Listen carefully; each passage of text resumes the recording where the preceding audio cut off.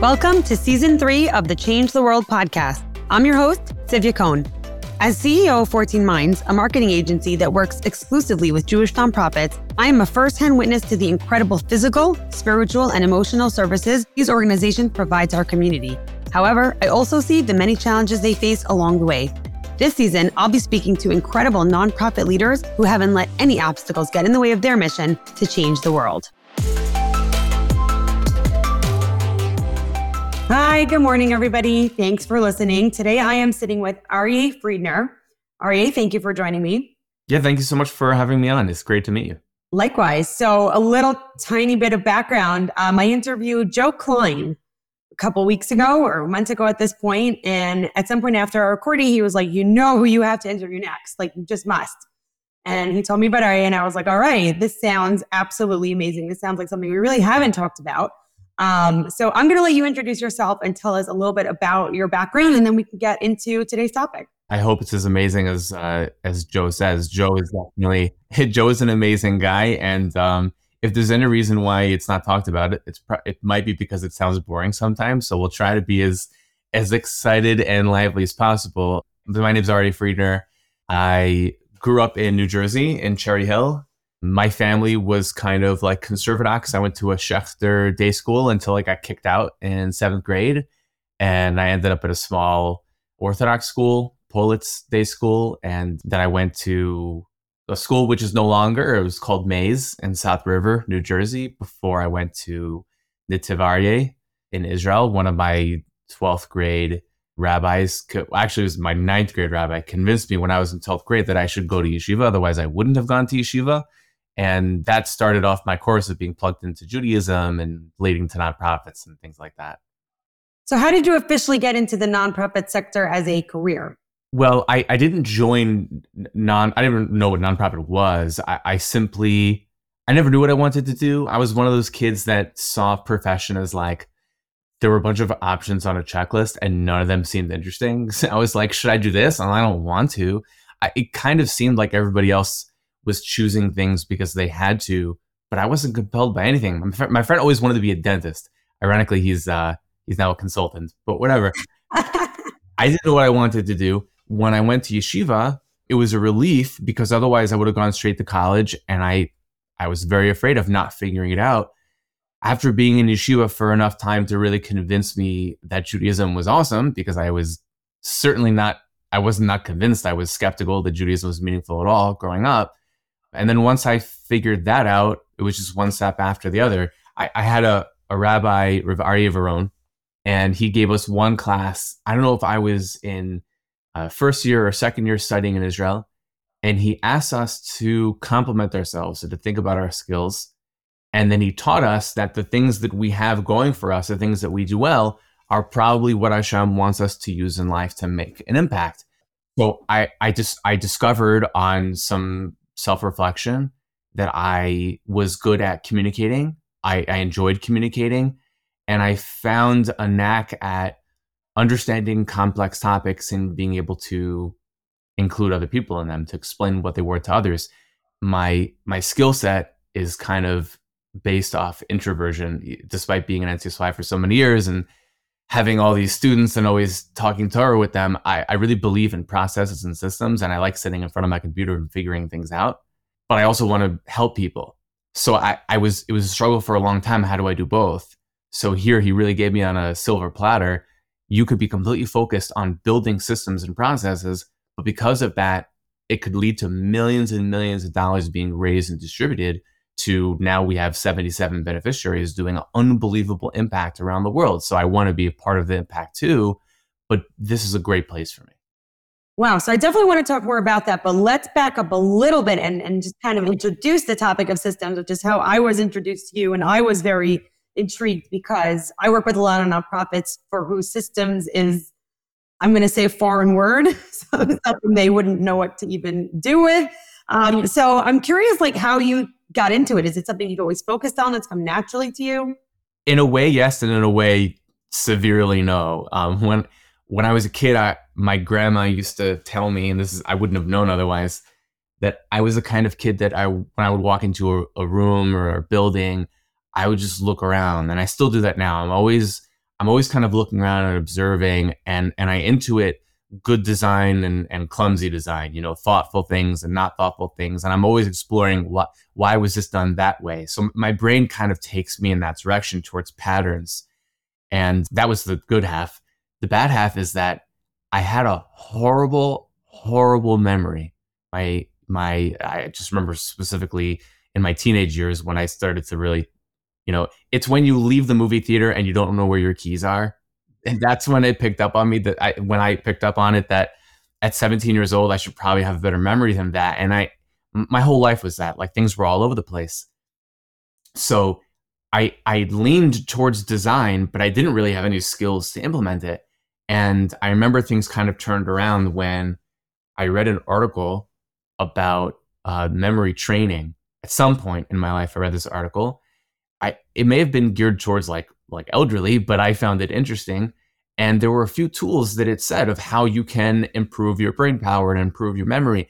And one of the things that it said that totally unlocked my outlook was that there's something called external memory also. Like, just like on a computer, it can house a certain amount of memory on the computer, and then you plug something in and it accesses that as well. It's the same thing with rabbis. I have some of my own rabbanim that are unbelievable scholars, but when I call them and I ask them a question, sometimes they'll say, "Great question, let me get back to you." And I know that they're looking it up, but their expertise is in knowing exactly where to find it.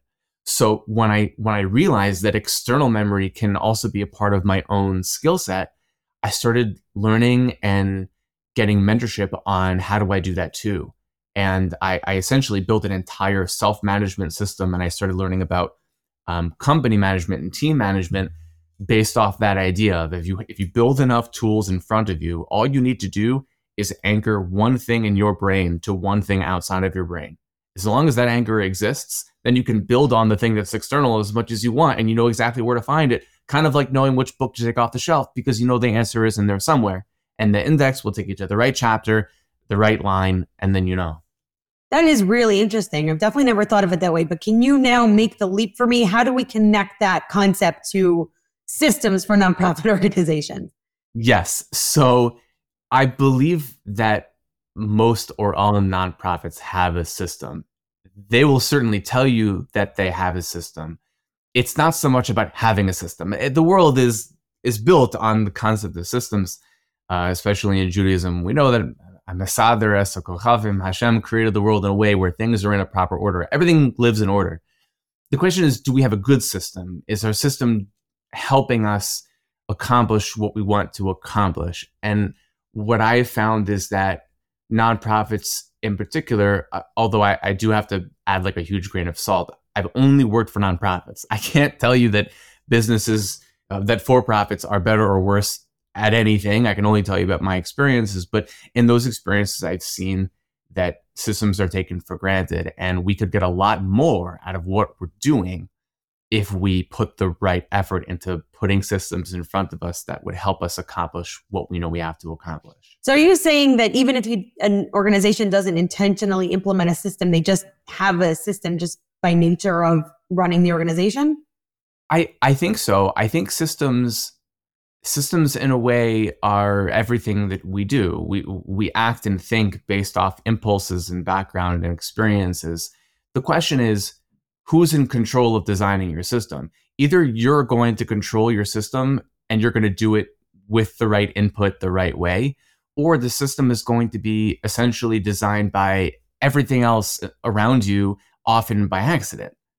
So do you want to be on top of your system and make sure that it's working for you? Or do you want to work for the system that just happens to be in place because of the people that you have involved?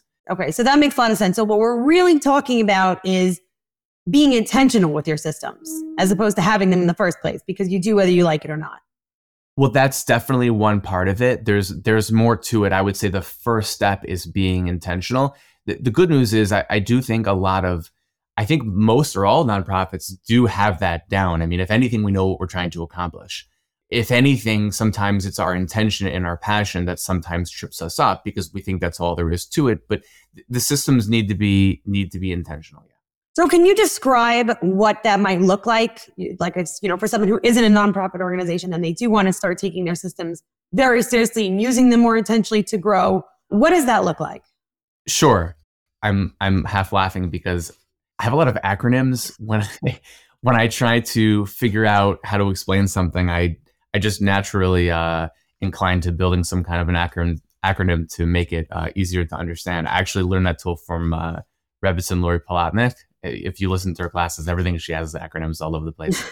So I think a good way to know if your system is helping you really accomplish what you want to accomplish is if it activates what I call the 4 eyes. There's 4 eyes of a good system. And just to clarify for a moment, a system, let's define it for a moment.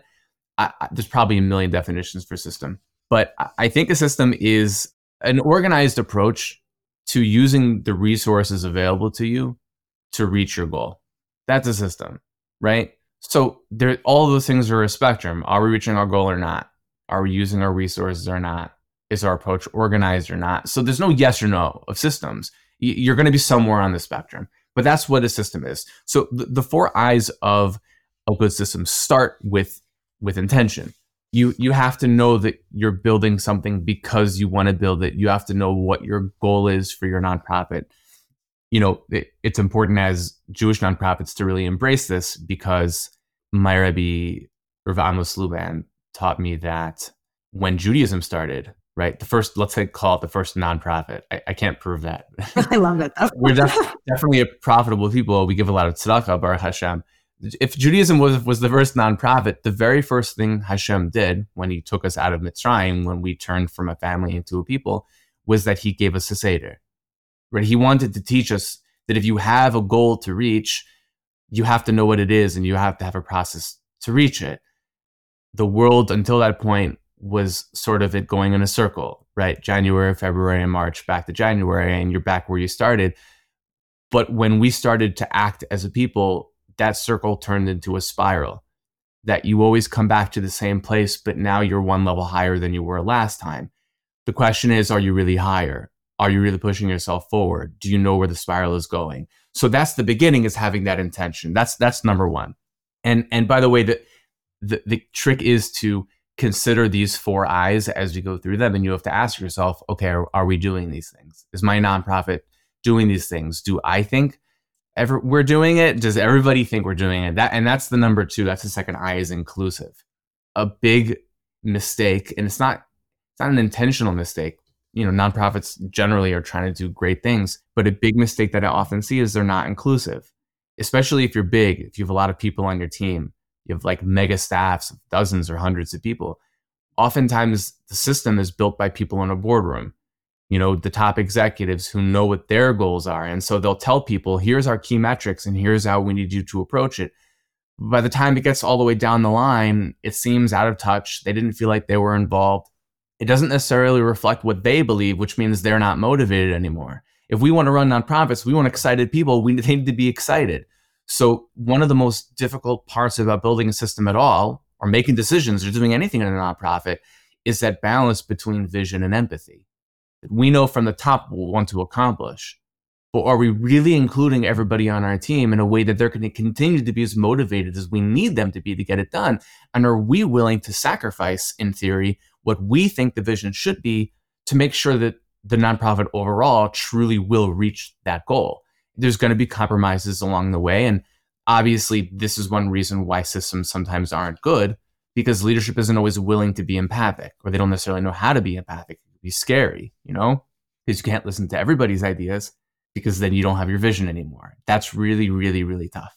So systems really kind of bleed into a lot of other areas of challenges of growth for a nonprofit organization. Like what you just addressed is a big leadership struggle that many visionaries have and many nonprofit leaders specifically have. So it's interesting because it sounds to me like in the process of applying the system, you also kind of have to work through some pretty significant, I don't want to say issues, but factors. Yes, that is accurate. And we can talk, just for the sake of clarity, we can go through the 4 eyes, and afterwards we can talk more about what are the pains. Why can't we do this? Even when we know it, it doesn't mean we're going to be able to do it. And there's real reasons why. There's reasons why these things aren't obvious, and there's reasons why even when they are obvious, they're really hard to do, and they're very understandable. And that's one of them, is that this is not easy. It's not easy to do this. I think we make an unfortunate assumption that we can draw a line straight from our passion to the impact. And unfortunately, there's a lot, not unfortunately, that's really the wrong word. The truth is, there's a lot of other stuff to do. Yeah. And I think what happens sometimes is that we forget that your job isn't to do everything. We get excited about doing everything and moving too fast, but we need to focus on the second part of the statement, which is, I may have gotten that wrong, but essentially, you don't have permission to not try. Don't be perfect. You're not going to be perfect. You have to try, but trying means there's an effort and there's a process, and sometimes it takes a little bit of time, but it's definitely worth it. Okay, so that's number 2. And by the way, it's super ironic. There's an amazing book called Uncommon Service that talks about the very vague lines in between your team and your clients, your customers and your staff. Both are really interchangeable in a lot of ways, right? Who is your customer? If you're on the top of the ladder of any company, you have donors and you have board and you have the people that you're impacting, and then you have your team. They're all customers in a way because they're getting something out of it, and they're all staff in a way because, go into Starbucks and try ordering a drink and not using their language, they'll correct you, right? The customer isn't always right. You can't say large. They'll say, oh, you mean tall, right? They've trained their customers to be a part of their staff to build the culture that they want. So what's ironic is that nonprofits care so much about the people that they're impacting, but so often you see that the people who are on the teams aren't cared for because they're not included. They're not included in the development of the system and the decisions that they make, because the people on the top sometimes make the mistake to think that their vision needs to be upheld no matter what in order to make our final impact. But what about the impact of the people in between? That really has to be a part of it. That's number 2. Number 3 is this part is easier to imagine, but ironically harder to fulfill. Number 3 is informative. Your systems have to inform you on how you're doing. You have to build your process in a way where if something goes wrong or something goes right, you can figure that out so that you could repeat it or improve it if necessary. So systems have to be understandable. They have to be transparent, and you have to go back to them too. You have to go back and evaluate them. One of the going back, we can outline it if we have time. The reasons why systems are difficult to implement. One of those reasons is because people, my personal feeling, my experience of having had these conversations and work with a lot of people, is that we make the mistake in thinking that we have to choose between sharpening the axe and chopping down the tree. And so if you'd sit and sharpen your axe all day, the tree's not going anywhere. So let's start chopping. Obviously, that's not the way it works. Obviously, you need to do both. And if you're asking me, I tend to come from the line of thinking that if you sharpen your axe for 9 hours instead of 2 hours, it's going to take less swings. Some people just want to start swinging. But there's no question that you can do both. So we have to build our systems to be informative, which means trying to be informed by them, meeting about them and talking about them. My wife has joked for years that we call nonprofits organizations. And it seems that the root of organization is to be organized. and they very often seem to not be, because we fool ourselves by thinking that impact is more significant somehow than being organized, as if they can't go along. And they have to go along. So that's number 3. And so again, intentional, inclusive, informative. And number 4 is they have to be implemented. And how many times have we gone into a training session and talked about our plan and then didn't do it because we got too busy, right? It's the simplest part of all these 4, but it obviously matters. to work with us on that specific component of our system. We said we need help because we know exactly what we want to do. We know what we're doing now that isn't working, but we somehow can't change. And we coined a term for this called chailing, which is chasing your tail. Like in nonprofits, sometimes you always feel like you're spending so much time having the same conversations, going over the same things, but you know in theory what to do, but you have to implement it. And it's easier said than done. So that's the test to know if you have a system that's really working well. Is it intentional? Is it inclusive? Is it informative? And is it actually being implemented? So I want to talk about your personal experience in implementing systems. Let's start with the good, because I always like to start with the good. What the positive changes you've been able to accomplish, but also I want to talk about, I'm not going to say the bad or the hard, but the challenges that I think are, any kind of change comes with challenge. So I definitely want to get into that as well. So, but let's start with the positive. Let's talk about, I'm sure you've accomplished a lot and have seen what systems can really do for organizations. So let's start with that. Sure. Well, actually, only because you gave me permission earlier, if I may flip the script. Of course. I like starting with challenges. I don't see them as negative. My personality, I have an interesting personality when it comes to positive and negative. Some people think I'm incredibly positive, and some people think I'm incredibly negative. And it depends on what role you take in the team, like how I work with you, because I am 100% positive. But because of that, when I find something that has to be fixed, I focus on it like 1,000,000%. So if you're a part of the team that is helping me focus on the negative thing, you'd think that I'm completely consumed with negative only because I'm trying to get it to another level. So when it comes to why we are here, why we can't do this, what the challenges are, why this isn't obvious, I don't see them as negatives at all. I think there are a lot of really great positives in the nonprofit world that kind of create these issues. I think if we understood them a little bit better, it might help the rest of the context flow and be more understandable. And obviously, it's not an acronym. The last one wasn't an acronym either. It was just the 4 I's. Here I have the 4 P's, of the challenges for nonprofits. Marketing also has 4 P's. Oh, great. Well, there's only so many letters, this will be the 4 P's of systemization until we change it. We can come up with new letters. So there are real reasons why we have trouble. So we shouldn't feel bad if we feel like the systems aren't tremendous. Number one is, and I think these are in order of difficulty, meaning not that they could be difficult in different ways for different organizations, but kind of like the natural flow of how hard I have to work to make this better. Number one is pressured funding, which ironically is the first one. This is usually a really big problem. But essentially, if you have more money, the problem is solved. Like, it's simple, right? The problem is that we only have so much money. We know that we have to reach our goals. So we're going to invest the money in programs and people that are going to get the work done. And if it takes more time and energy and money and people to make sure you're focusing on the systems, well, you might not reach the impact. And the truth is, this is a real stage of nonprofits. Before I came to Daily Giving, I was a founding director of my own nonprofit. It was called Torah Institute Beyond Campus. We accomplished a lot of incredible things. One of the biggest challenges for me in being a founding director was that I didn't really enjoy the experience of not having the bandwidth to do everything the right way. It was too hard. So a lot of nonprofits are small. The problem is when you have big nonprofits and they have the budget and they're not investing in it, that's when you have to try to start thinking differently, right? We're not always pressured for funding. Sometimes we are, sometimes we're not, but we often have a pressured for funding mindset. That's number one. The second one, I alluded to this, is I call it passion bias.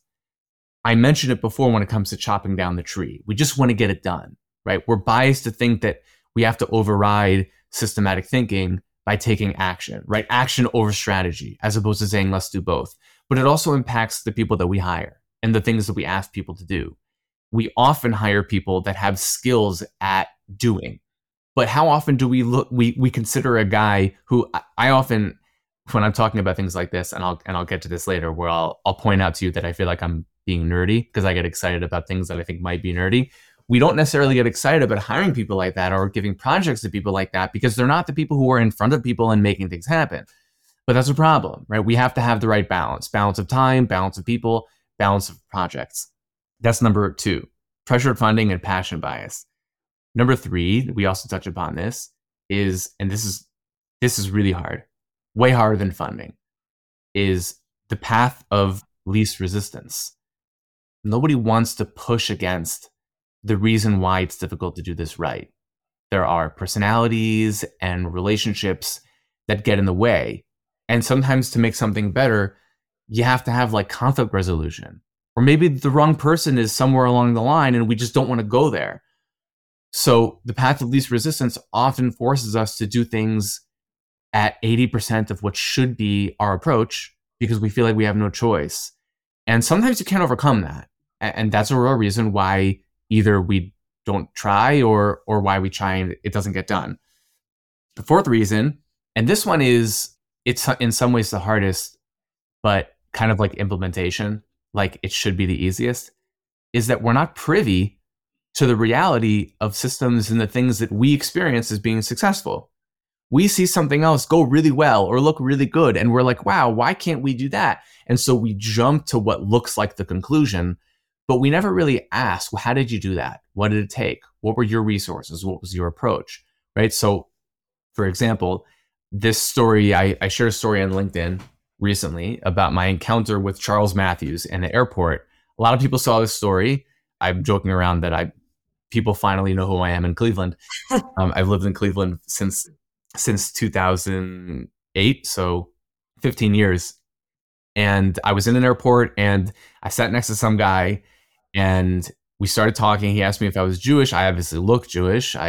If you can see me, people are listening to this, but I'm wearing a black suit and I wore kippah and I had a black hat on at the airport. So he said, "Are you Jewish?" And I said, "Yeah." And we started talking about religion and spirituality. And the guy was like, not only was he like really authentic, but he really knew his stuff. He was quoting scriptures and he was talking about morality and improving the world for people. And we didn't really talk about daily giving much at all, by the way. So I hope people know what daily giving is. Daily giving has almost 14,000 members who are donating $1 a day, resulting in the next 12 months, probably over $6 million to charity. 92% of daily givers give $1 a day. We have proven that you can make a huge impact by doing one small thing, right? We've always said it. We always feel that it's true. We're really doing it. And by we, I mean 14,000 people are doing it. So I really felt like this guy, Charles, would enjoy potentially being a daily giver. So he asked me where the money went, and I told him it's going to Jewish causes. And he whipped out $800 cash from his pocket and gave it to me. It was unbelievable. Wow. And it's a nice story, right? But it's way better on LinkedIn because in the moment I realized I had to take a picture. If I don't take a picture, no pic didn't happen. No one's going to care. It's just going to be another story. So in the moment I realized I had to take a picture, and I realized it because I have been in many situations in life where there were cool things that happened and I didn't take a picture either because I didn't want to or because I didn't feel like I wanted to get anything out of the moment. I just wanted to be there. But I had spent weeks with my team talking about stories and capturing them. And I sent a voice note to two people on our team. We have an amazing growing team. Hannah Butcher is our director of communications, and she's also a fantastic copywriter. And Aura Snow Rosenfeld is our social media manager. And we've been talking about stories and how to share them to inspire daily givers and to inspire the world. So I knew exactly what to do. I took a picture, I sent it to them. I sent a 2-minute voice note about the whole experience. They wrote the whole story. We wrote the hook. We did the 3 lines, so people had to open it up. And boom, last I checked, like almost 500,000 people have seen this story. It's being shared all over the place. And people come up to me and they say, "Wow, what an amazing story." No one says, "Wow, you have a great system in place." No. If we didn't have that system in place, if we hadn't talked about it, and we hadn't gone through that practice and then executed, the story never would have been known by anybody. And so if people would see that story and they would say, "How do we get that kind of press for ourselves? How do I luck into a good story?" Well, I can't answer that question. I don't know how to luck into stories. But I can tell you that if you don't have the systems in place, you're not going to be able to capitalize on when they happen. And so that is another reason why we don't invest in systems, because we see the end result and we think that it's magic, or we come up with whatever conclusions we think, But we forget that there's a huge piece of it, and probably the biggest piece is, the rest of the iceberg under the water, the thing that we've been waiting for it and we've been planning to execute, and then we actually follow through on the system. So that's why it doesn't happen. It's not because anybody says down with systems, and even the people who are really passionate about chopping down the tree, they're not like, I hate axe sharpeners. They all believe in it, but we get stuck in these biases and these unfortunate mistakes, and that's what leads to us, I think, not doing it in the best way that we can. So how do you help in those situations where there are those biases and you do see that like stuckness, for lack of a better word? How can you come in and kind of get past that? That's a really good question. I think, to be honest, there's two approaches, right? If you're asking this question organizationally, like what do we do? Well, someone has to be able to come in and help. There could be somebody on the team who's oriented at figuring these things out. It's a big puzzle. It's like taking a puzzle and dumping it out in front of a bunch of people, and they've never seen a puzzle before. They only saw the front of the box, and they're like, well, how do we do this? They'll figure it out. But there are some people who they do puzzles in their sleep. And if you get that guy in, he can tell you, like my grandma taught me. We're at number 2 on the grandma stories for the day. You put all the colors. Start with the edges. You start with the edges. You put the colors in different groups. And then if there's any noticeable pictures, like, okay, you have eyes and you have hands, there is a way to do that. And if someone could probably just tell you that, right? You could figure it out on your own too. Like you don't have to be that smart to build a good system. But if you can get someone involved who's done it before, then great. And if you're talking, so that's on an organizational level. On a personal level, or on an organizational level, if you're the person to do it, start with yourself. Self-management. I actually had no idea that what I had been doing for a long time was oriented in systems. I thought I was just doing outreach, right? I was like, okay, there are teens in Cleveland who want to be connected to God and spirituality, and my job is to help them. How do I do it? I wasn't like, what's the systematic approach? I was just trying to figure out how to do something. And it just so happened to be that what I was doing was thinking about it psychologically. What are they going through? What's been working? If you look at the students that are the most successful, talk to them, find out what worked and what didn't work. Okay, can we repeat that? How do we make sure that when we build programs, we have all those things in mind? How do we verify that we did it the right way? Like that was just the natural thought process that I had. And it turned out I built this process for doing outreach. And now I talk to people all the time. Just yesterday, someone that I know from Cleveland who was a student and now he's going into the world of outreach, who is going to dedicate his summer to doing outreach on a meaningful program, called me yesterday. And we spent 20 minutes talking about one small nuance about his program and what he's going to do. I do that all the time because I've built up a lot of these relationships in the world of outreach, and I can help a lot of people move forward because I can help them understand how to think about it systematically. I don't know anything about you or your student, but I can help you break it down and understand what to do next. I have forgotten what we were talking about and your question. I say that out loud, by the way, because I wanted to prove that when I say I don't have a good memory, I'm 1,000,000% true. I legitimately have a horrible memory. I have a kind of memory that when I leave the room, everything in the previous room stays there 100% of the time. When I work with people and they say, you should do this or can you do this? If I can't take a note right away, I'll tell them, if you don't send me a note, I'm going to forget when I walk in the other room. And I do 100% of the time. There's a system. That's exactly right. That's a system. Okay. No, I think we covered that one. I want to make sure we get in a few more important points. Sure. So I just want to go back because we touched on the fact that you were brought into Daily Giving to, use your skill set. And I would love to hear a little bit about what you were able to accomplish there and how they were able to grow from those processes and systems that you implemented. Sure. Great. Thanks for reminding me. So I'll tell you it's a combination of like one of the things that I'm most excited about, but also kind of one of like the scariest things. And it makes sense that those two things go hand in hand, right? So last year, when I joined, I'm only almost more than a year in. And just to clarify like what I do, I mentioned why I was convinced that it was meaningful. And that's what I'm doing. The goal is to give out $100,000 a day. We're giving out $14,000 a day right now. Amazing. And the way to do that includes marketing and recruiting and fundraising, getting people on board. But that's not my main role. My main role is to take that vision and to make sure that the team at large can implement it. And that includes using all these processes and systems to make sure we're doing it the right way, to measure it properly, and to predict and to prepare for the obstacles that are going to come. One of those elements of preparation was that our tech had to be upgraded, right? We had a website that needed improvements. We didn't have officially a CRM, right? Our CRM was just the back end of the donor system. It just happened to have data there, but there was no connection between the data and the communication between the daily givers. That's a big one for nonprofits. Yeah. That could be a whole other conversation in of itself. Yeah. Maybe for another day. And that's why it was so daunting to me, because when I was in NCSY, they actually hired a team of people to build their own CRM. Dan Hazzoni led the project. There were a lot of other people involved. He now works with Aish Global, but they built the CRM from scratch because it's so important to have a central database that helps you maintain all your information and use it effectively.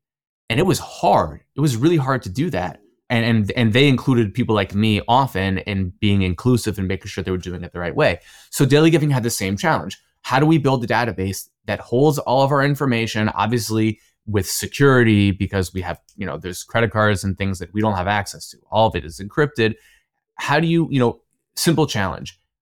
We had about 5 to 10 people every day that were reaching out to us and asking for help with their accounts. I want to cancel my account.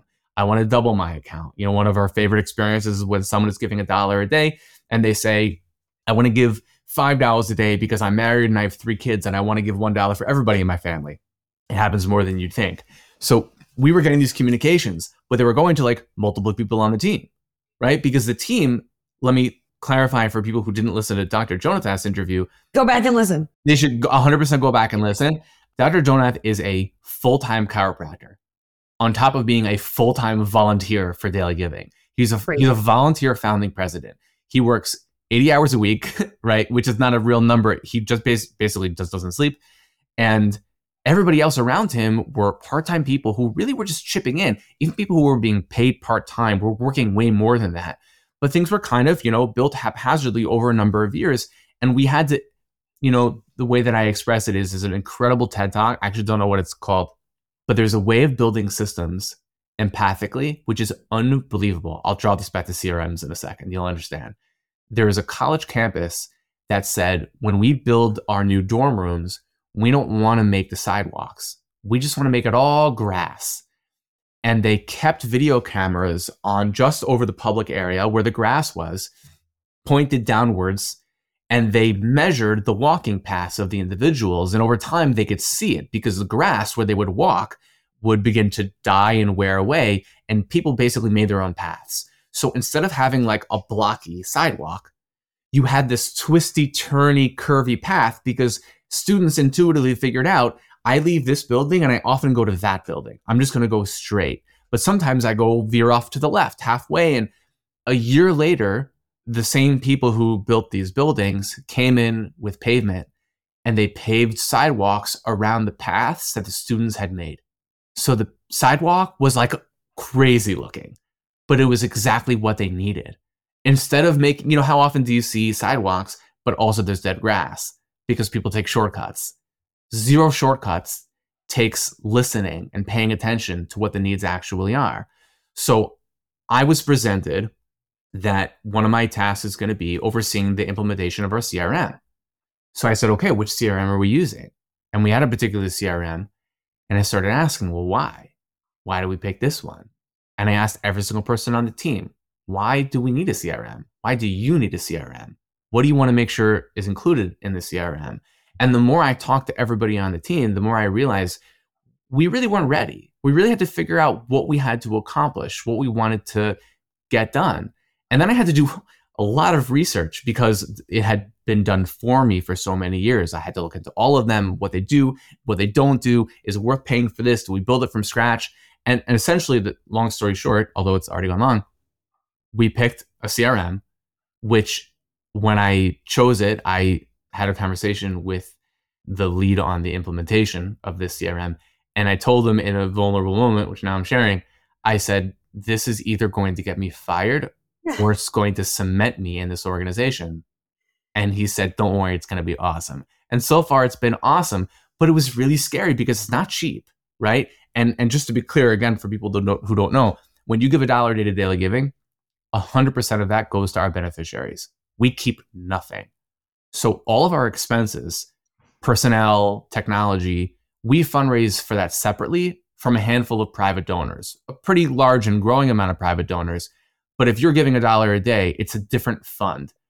But that money that we raise, we still want to use intelligently. And I didn't want to just throw money at a CRM just for the sake of doing it. And it had to work. And it has to work for a while because we had 8,000 a day.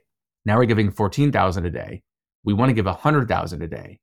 And to get there, there's going to be a lot of little cracks in the system that if we don't find them soon enough, those cracks will begin to break the foundation and things will fall apart. And our hard work of growth won't matter because people will leave. Things won't go well. So that was like my first major project. So far, it's so good. Hopefully, it goes in that in the right direction. And over the past few months, there's been another similar project, which now we're in the process of beginning to implement, of like another significant challenge that we had faced for a long time. And it took a lot of conversations and listening and paying attention, research, brainstorming, and then a decision. And now very careful follow through to make sure that the new tool that we're now building is going to be built the right way. It's going to do what we wanted to do, and it's going to work. And when I'm done that, I'll go to the next one. I'm just building one mini system after the next until we have a large framework of tools that do exactly what we need to do. So instead of people doing it, we have robots doing it. So the people that are involved that cost money can go to the next challenge and just get us to the next level, and we can scale and grow. So if someone listening now either works for a nonprofit or runs a nonprofit, or is involved with a nonprofit and is saying to themselves, this sounds like exactly what we need, what advice would you give them? How do they get started with something like this? That's a really great question. First of all, don't be discouraged. It's not easy. And I think one of the reasons why I've been successful in doing it is because I'm a little bit crazy when it comes to this stuff. Like if I didn't have a team around me of people who take action, I would sometimes get caught in the world of theology and philosophy. So you might need someone on your team like that, or if you're somewhere in between, then you might be fine. But it starts with mentorship. Like I wouldn't have known any of this had I not stumbled upon an article and then met a lot of people along the way who got me from one step to the next. You know, Rabbi Berg, I mentioned Dan Hazzoni from Aish Global. Rabbi Steve Berg, who's the CEO, he really opened my mind to this concept of how systems can play a role in a nonprofit. He just ran one session at one conference where he took 5 books and he said, here's my 5 favorite books, 1, 2, 3, 4, 5. He gave us lessons from each one. And I was like, what just happened? I thought I was running a nonprofit. We could like read books about business philosophy and implement that in how we run what we're doing. And it changed everything because there's a whole world of knowledge out there. We don't have to reinvent the wheel. Things have been done. They've been proven to work. And they're also like really fun reads too. Like they're exciting. So I have a Torah library and I have a business philosophy and business strategy library. And actually one of my favorite books in the world of systemization was not recommended to me. It was like thrust upon me with like great conviction by a man by the name of Dan Peck, who is a father of 2 teenagers that when they lived in Cleveland for a short time, they were passing through. They were young and middle school, and they were involved in NCSY. And now, thank God, they're awesome, healthy, happy people. Not that they weren't before. This family has always been awesome, happy, and healthy. But now they're also very, very, very Jewish inclined. They're doing very well, and one in seminary and one on campus, learning a lot and growing. And Dan, I noticed, is like a whiz at self-management and systems. He had a business in North Carolina that he was running, that he still runs remotely while living in Cleveland. He had started another Cleveland business that was using storage space in North Carolina, being run by someone in Cleveland that he just touched upon. And he was always moving on to the next thing. He built a kollel in North Carolina. Like, he was doing all of these things, and he had his finger on the pulse of everything that he was doing. So I asked him, I was like, how are you doing this? It turned out he was a CEO coach. I didn't realize. And so he gave me like quarterly training. Like every quarter we sat for like 2, 3, 4 hours and went over, here's what you do next. What are you struggling with? Here's how you overcome. And it was those sessions, quarter after quarter after quarter, that taught me how to do things. It gave me the confidence that I could do it. And it unlocked things like certain books and thought processes that now put me in a position where I can help others do it. So in any case, what I was saying about, I think I was mentioning spirituality, the book that he threw upon me is called Essentialism. And he told me that book convinced him to be religious. Wow. Because it talks about the most essential thing in life. And to him, at the time, it meant spirituality and being connected to God. To me, at the time, I was already a religious person. And so the essentialism to me applied to my business outlook. So things like that can be life-changing and help us understand how to build good systems to run our nonprofit. They're out there for us. We just have to go find the smartest people we could find and ask them for help. Amazing. And I appreciate that. Really, I think that is like practical advice at the same time motivational, which is a hard balance.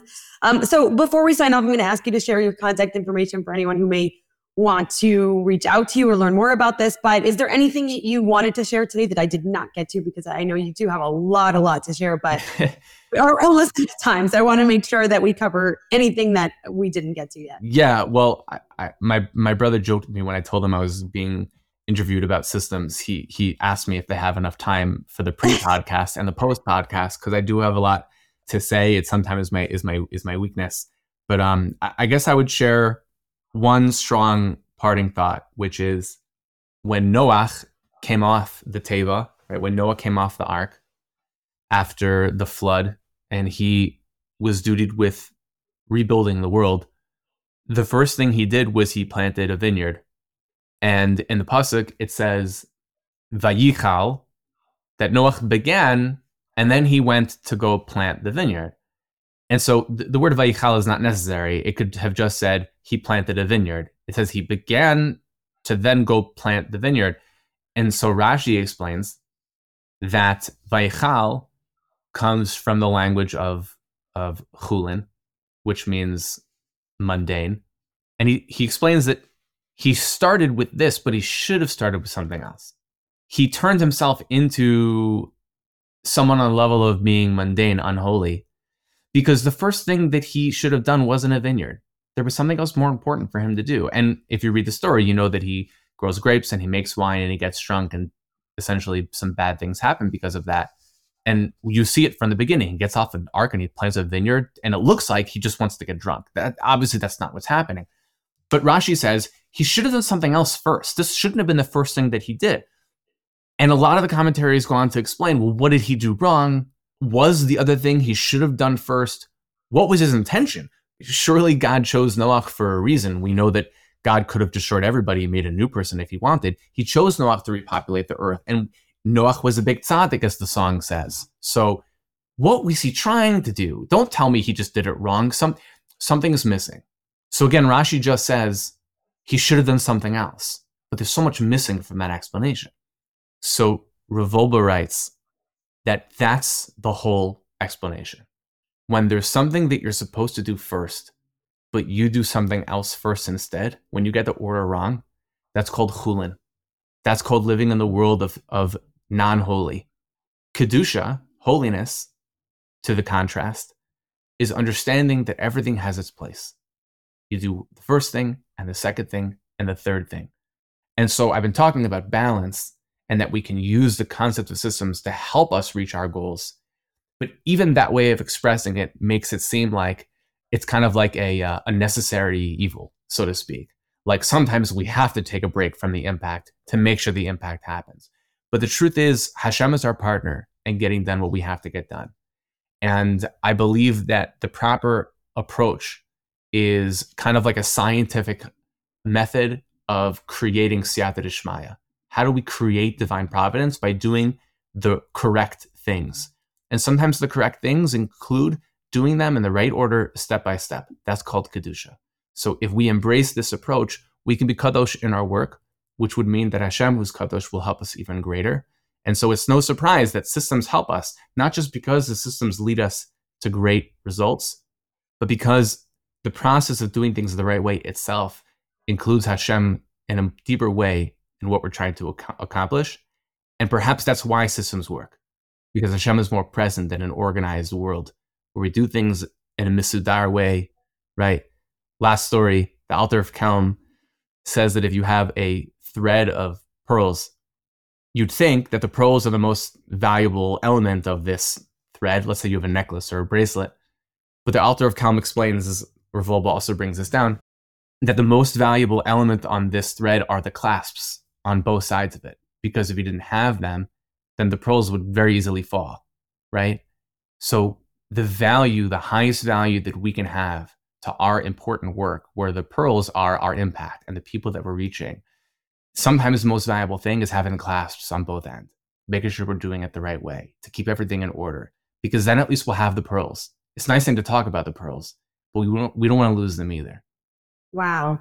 Unbelievable. Thank you so much. That was really a lot more than I expected to get, but it was absolutely incredible. I wish we could talk for another hour, but for anybody who is intrigued and wants to learn more, which is kind of the point of why I wanted to start this conversation, how can they reach you? What's the best way to get in touch? Arieh Friedner, spelled with an I, Arieh. You can find me on LinkedIn, reach out. Happy to meet you.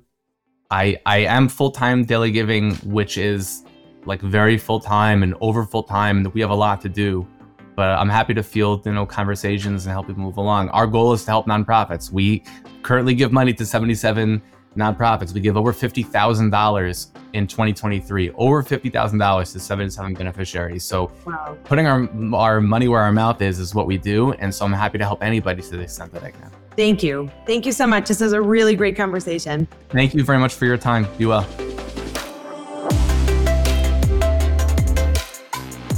Thanks for listening to today's episode of the Change the World podcast.